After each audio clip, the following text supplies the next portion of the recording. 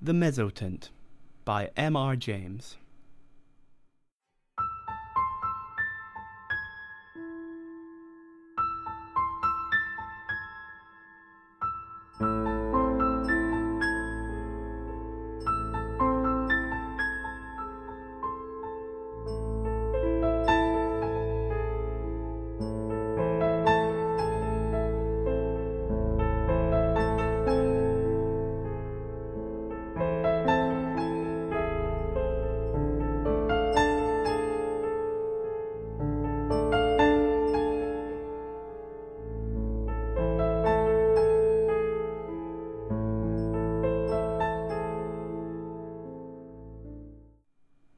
Some time ago, I believe I had the pleasure of telling you the story of an adventure which happened to a friend of mine by the name of Denistune during his pursuit of objects of art for the museum at Cambridge.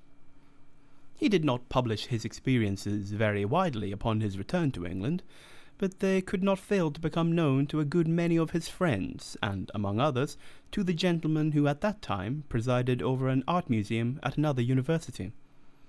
It was to be expected that the story should make a considerable impression on the mind of a man whose vocation lay in lines similar to Denistune's, and that he should be eager to catch at any explanation of the matter which tended to make it seem improbable that he should ever be called upon to deal with so agitating an emergency. It was indeed somewhat consoling to him to reflect that he was not expected to acquire ancient manuscripts for his institution. That was the business of the Shelburnian Library.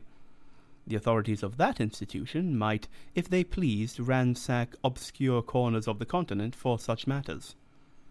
He was glad to be obliged at the moment to confine his attention to enlarging the already unsurpassed collection of English topographical drawings and engravings possessed by his museum.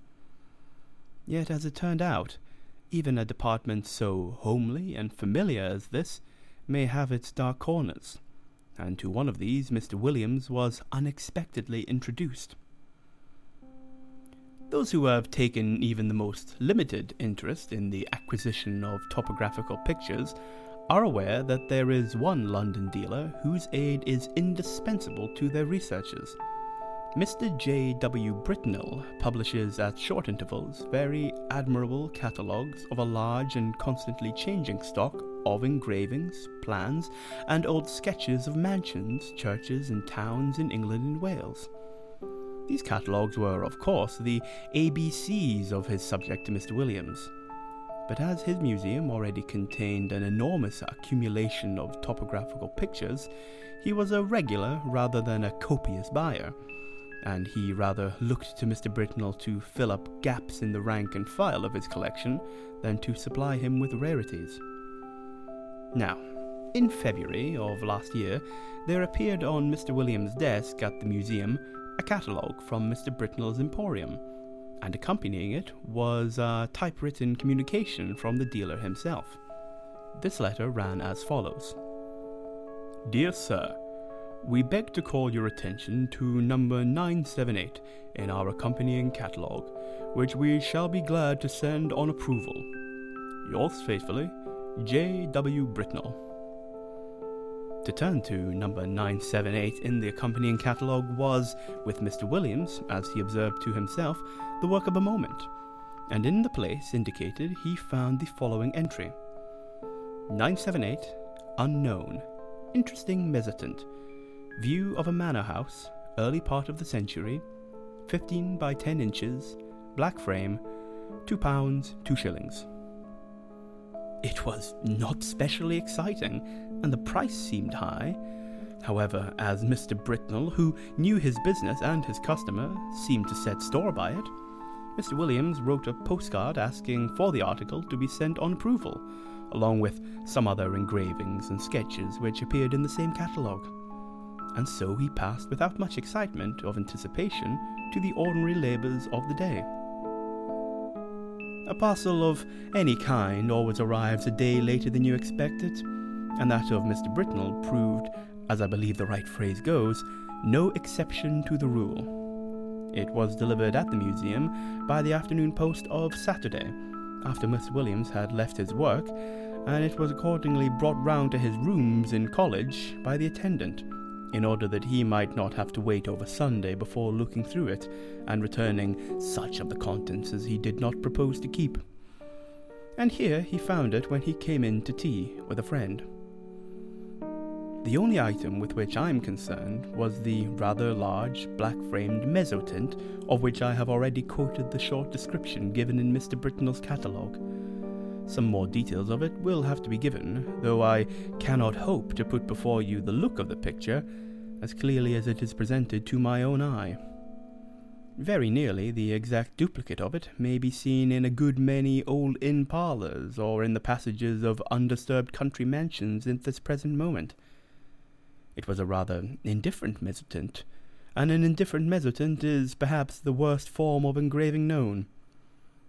It presented a full-face view of a not very large manor house of the last century, with 3 rows of plain sashed windows with rusticated masonry about them, a parapet with bowls or vases at the angles, and a small portico in the centre.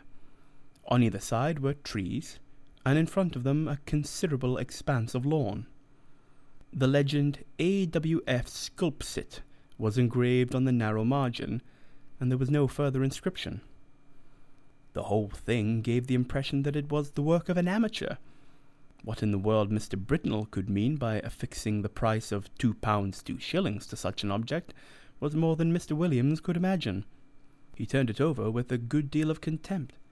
Upon the back was a paper label, the left hand of which had been torn off. All that remained were the ends of 2 lines of writing. The first had the letters NGLEY Hall, the second SSEX. It would perhaps be just worthwhile to identify the place represented, which he could easily do with the help of a gazetteer, and then he would send it back to Mr. Britnell with some remarks reflecting upon the judgment of that gentleman. He lighted the candles, for it was now dark, made the tea, and supplied the friend with whom he had been playing golf, for I believe the authorities of the university I write of indulge in that pursuit by way of relaxation, and tea was taken to the accompaniment of a discussion which golfing persons can imagine for themselves, but which the conscientious writer has no right to inflict upon any non-golfing persons. The conclusion arrived at was that certain strokes might have been better, and that in certain emergencies neither player had experienced that amount of luck which a human being has the right to expect. It was now that the friend, let us call him Professor Binks, took up the framed engraving and said, "What's this place, Williams?" "Just what I'm going to find out," said Williams, going to a shelf for a gazetteer. "Look at the back. Somethingly Hall, either in Sussex or Essex. Half the name's gone, you see. You don't happen to know it, I suppose?" "It's from that man Britnell, I suppose, isn't it?" said Binks. "Is it for the museum?" "Well, I think I should buy it if the price was 5 shillings," said Williams, "but for some unearthly reason he wants 2 guineas for it. I can't conceive why. It's a wretched engraving, and there aren't even any figures to give it life." "It's not worth 2 guineas, I should think," said Binks, "but I don't think it's so badly done. The moonlight seems rather good to me, and I should have thought there were figures, or at least a figure, just on the edge in front." "Let's look," said Williams. "Well, it's true the light is rather cleverly given. Where's your figure? Oh, yes, just the head in the very front of the picture." And indeed there was. Hardly more than a black blot on the extreme edge of the engraving, the head of a man or woman, a good deal muffled up, the back turned to the spectator looking towards the house. Williams had not noticed it before. "Still," he said, "though it's a cleverer thing than I thought, I can't spend 2 guineas of museum money on a picture of a place I don't know." Professor Binks had work to do, and soon went, and very nearly up to hall time Williams was engaged in a vain attempt to identify the subject of his picture. If the vowel before the NG had only been left, it would be easy enough, he thought. but as it is, the name may be anything from Guestingly to Langley, and there are many more names ending like this than I thought. And this rotten book has no index of terminations. Hall in Mr. Williams' college was at 7. It need not be dwelt upon, the less so as he met their colleagues who had been playing golf during the afternoon, and words with which we have no concern were freely bandied across the table. Merely golfing words, I would hasten to explain. I suppose an hour or more to have been spent in what is called common room after dinner. Later in the evening, some few retired to Williams's rooms, and I have little doubt that whist was played and tobacco smoked. During a lull in these operations, William picked up the mezzotint from the table without looking at it, and handed it to a person mildly interested in art, telling him where it had come from, and the other particulars which we already know. The gentleman took it carelessly, looked at it, and said in a tone of some interest, "It's really a very good piece of work, Williams. It has quite a feeling of the romantic period. The light is admirably managed, it seems to me, and the figure, though it's rather too grotesque, is somehow very impressive."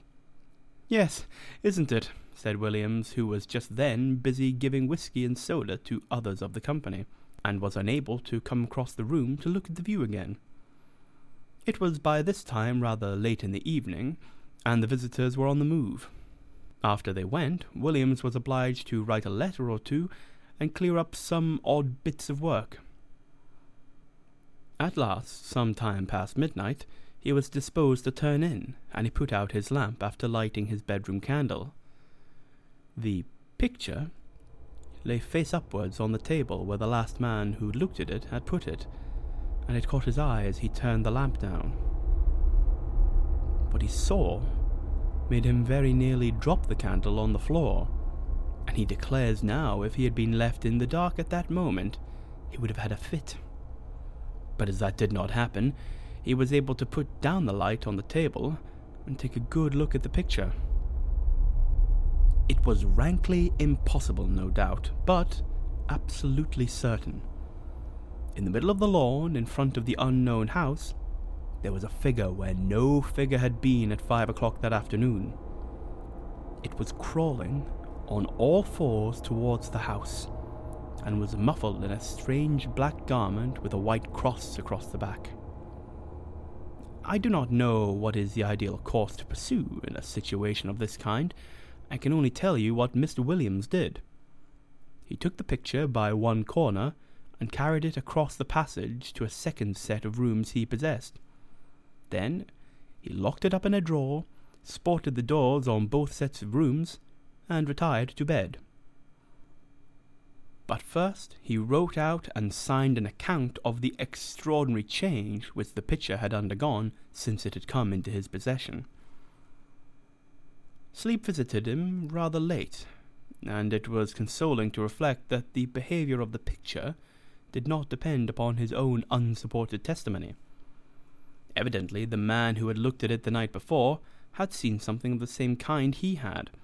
Otherwise he might have been tempted to think that something gravely wrong was happening either to his eyes or his mind.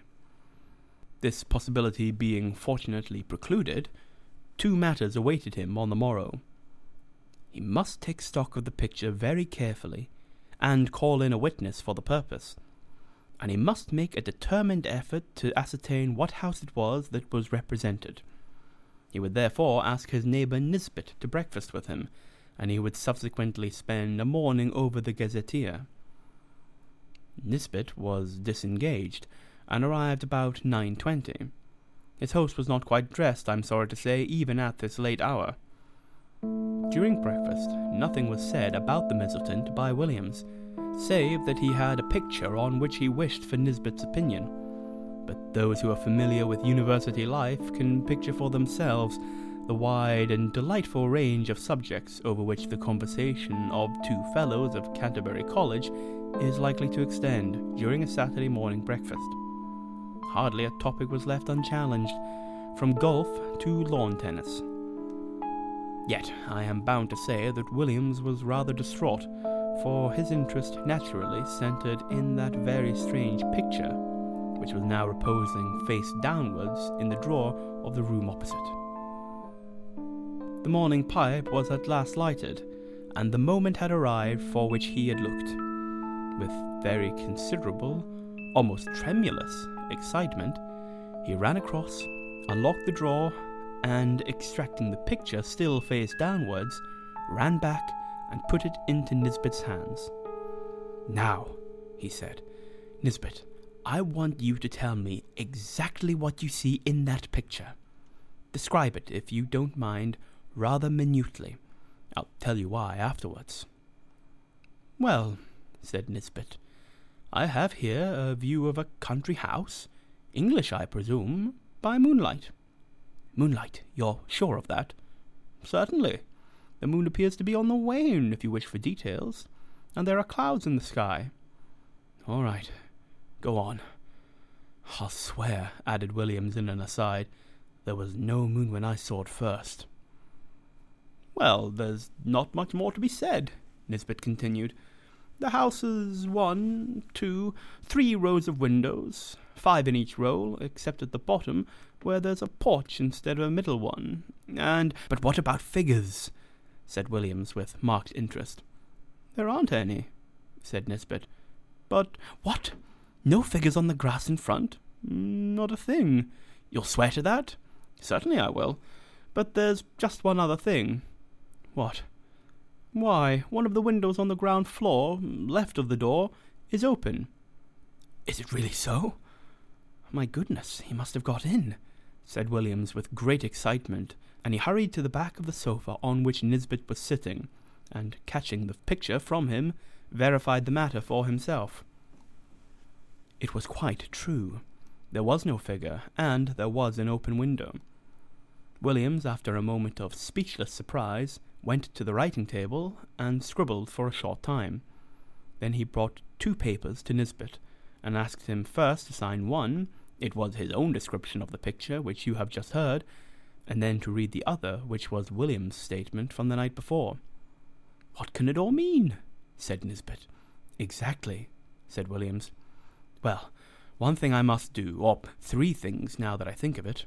I must find out from Garwood, this was his last night's visitor, what he saw, and I must then get the thing photographed before it goes further. And then I must find out what this place is." "I can do the photographing myself," said Nisbet, "and I will. But you know, it looks very much as if we were assisting at the working out of a tragedy somewhere. The question is, has it happened already, or is it going to come off? You must find out what this place is. Yes," he said, looking at the picture again, "I expect you're right. He has got in. And if I don't mistake, there'll be the devil to pay in one of the rooms upstairs." "I'll tell you what," said Williams. "I'll take the picture across to old Green." This was the senior fellow of the college, who had been bursar for many years. "It's quite likely he'll know it. We have property in Essex and Sussex, and he must have been over the 2 counties a lot in his time." "Quite likely he will," said Nisbet. "But just let me take the photograph first. But look here, I rather think Green isn't up today. He wasn't in hall last night, and I think I heard him say he was going down for the Sunday." "Oh, that's true," said Williams. "I know he's gone to Brighton. Well, if you'll photograph it now, I'll go across to Garwood and get his statement, and you keep an eye on it while I'm gone. I'm beginning to think 2 guineas is not a very exorbitant price for it now." In a short time he had returned and brought Mr. Garwood with him. Garwood's statement was to the effect that the figure, where he had seen it, was clear of the edge of the picture, but had not got far across the lawn. He remembered a white mark on the back of its drapery, but he could not have been sure it was a cross. A document to this effect was then drawn up and signed, and Nisbet proceeded to photograph the picture. "What do you mean to do?" he said. "Are you going to sit in and watch it all day?" "Well, no, I think not," said Williams. "I rather imagine we're meant to see the whole thing. You see, between the time I saw it last night and this morning, there was time for lots of things to happen, but the creature only got into the house. It could easily have got through its business in the time and gone to its own place again, but the fact of the window being open, I think, must mean that it's in there now. So I feel quite easy about leaving it. And besides, I have a kind of idea it wouldn't change much, if at all, in the daytime. We might go out for a walk in the afternoon and come in to tea, or whenever it gets dark. I shall leave it out on the table here and sport the door. My skip can get in, but there's no one else. The three agreed that this would be a good plan, and further that if they spent the afternoon together, they would be less likely to talk about the business to other people, for any rumour of such a transaction as was going on would bring the whole of the Phantasmalogical Society about their ears. We may give them a respite until 5 o'clock. At or near that hour, the three were entering William's staircase. They were at first slightly annoyed to see that the door of his rooms was unsported, but in a moment it was remembered that on Sunday the skips came for orders an hour or so earlier than on weekdays. However, a surprise was waiting for them. The first thing they saw was the picture leaning up against a pile of books on the table as it had been left, and the next thing was Williams's skip seated on a chair opposite, gazing at it with undisguised horror. How was this? Mr. Filcher, the name is not my own invention, was a servant of considerable standing, and set the standard of etiquette to all his own college, and to several neighbouring ones, and nothing could be more alien to his practice than to be found sitting on his master's chair, or appearing to take any particular notice of his master's furniture or pictures. Indeed, he seemed to feel this himself. He started violently when the three men were in the room, and got up with a marked effort. Then he said, "I ask your pardon, sir, for taking such a freedom as to sit down." "Not at all, Robert," interposed Mr. Williams. "I was meaning to ask you some time what you thought of that picture." "Well, sir, of course, I don't set up my opinion against yours, but it ain't the picture I should hang where my little girl could see it, sir." "Wouldn't you, Robert? Why not?" "No, sir. Why, the poor child.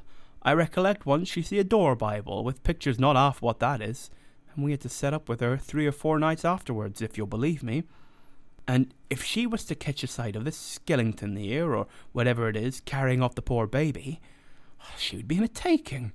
You know how it is with children, how nervous they get with a little thing and all, but what I should say is, it don't seem a right picture to be laying about, sir, not where anyone that's liable to be started could come on it. Should you be wanting anything this evening, sir?" "Thank you, sir." With these words, the excellent man went to continue the round of his masters, and you may be sure the gentleman who he left lost no time in gathering round the engraving. There was the house, as before, under the waning moon and the drifting clouds. The window that had been open was shut, and the figure was once more on the lawn, but not this time crawling cautiously on hands and knees. Now it was erect and stepping swiftly with long strides towards the front of the picture.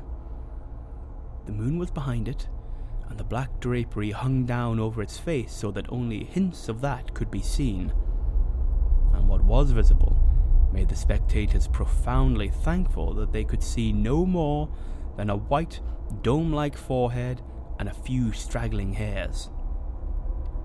The head was bent down, and the arms were tightly clasped over an object which could be dimly seen and identified as a child.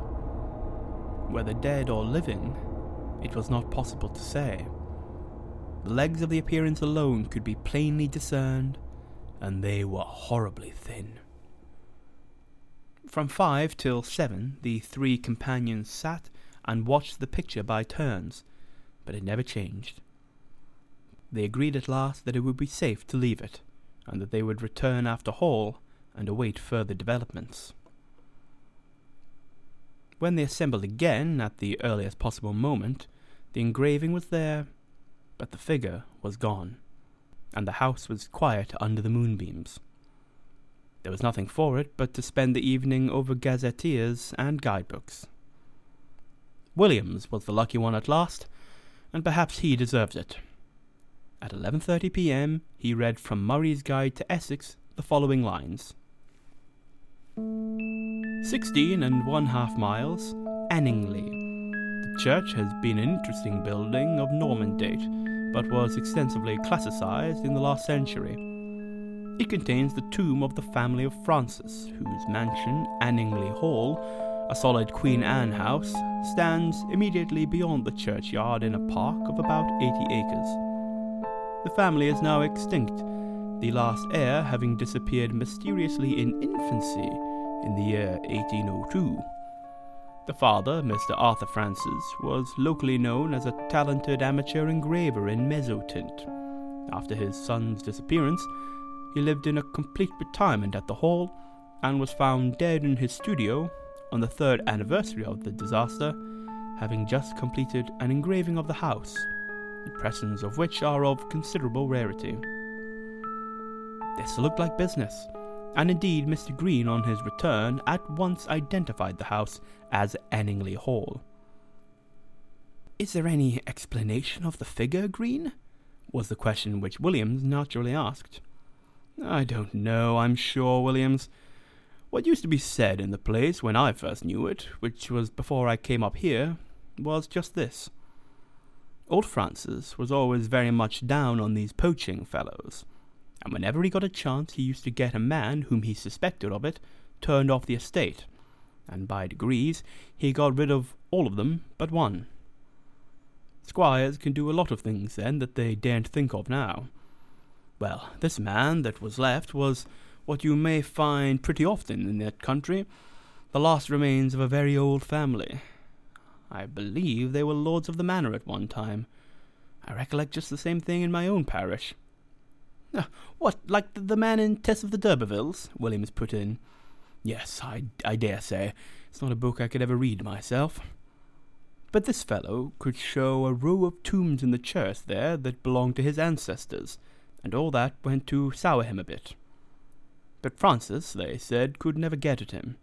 He always kept just on the right side of the law. Until one night the keepers found him at it in a wood right at the end of the estate. I could show you the place now. It marches with some land that used to belong to an uncle of mine. And you can imagine that there was a row. This man, Gordy— oh, that was the name, to be sure. Gordy. Thought I should get it.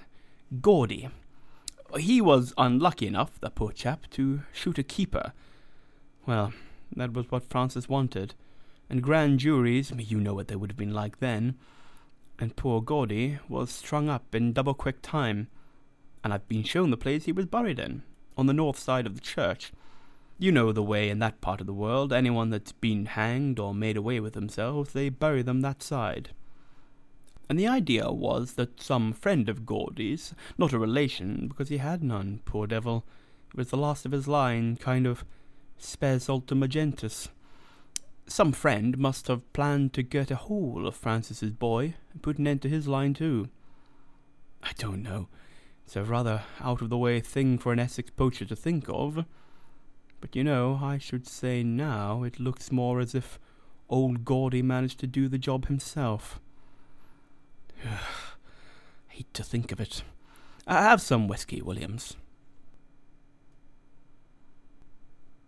These facts were communicated by Williams to Denistone, and by him to a mixed company, of which I was one, and the Seducian professor of ophiology another.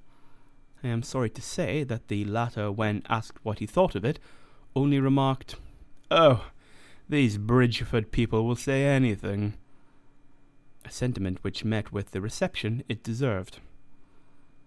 I have only to add that the picture is now in the Ashleighan Museum, that it has been treated with a view to discovering whether sympathetic ink had been used in it, but without effect, that Mr. Brittenell knew nothing of it, save that he was sure it was uncommon, and that, though carefully watched, it has never been known to change again.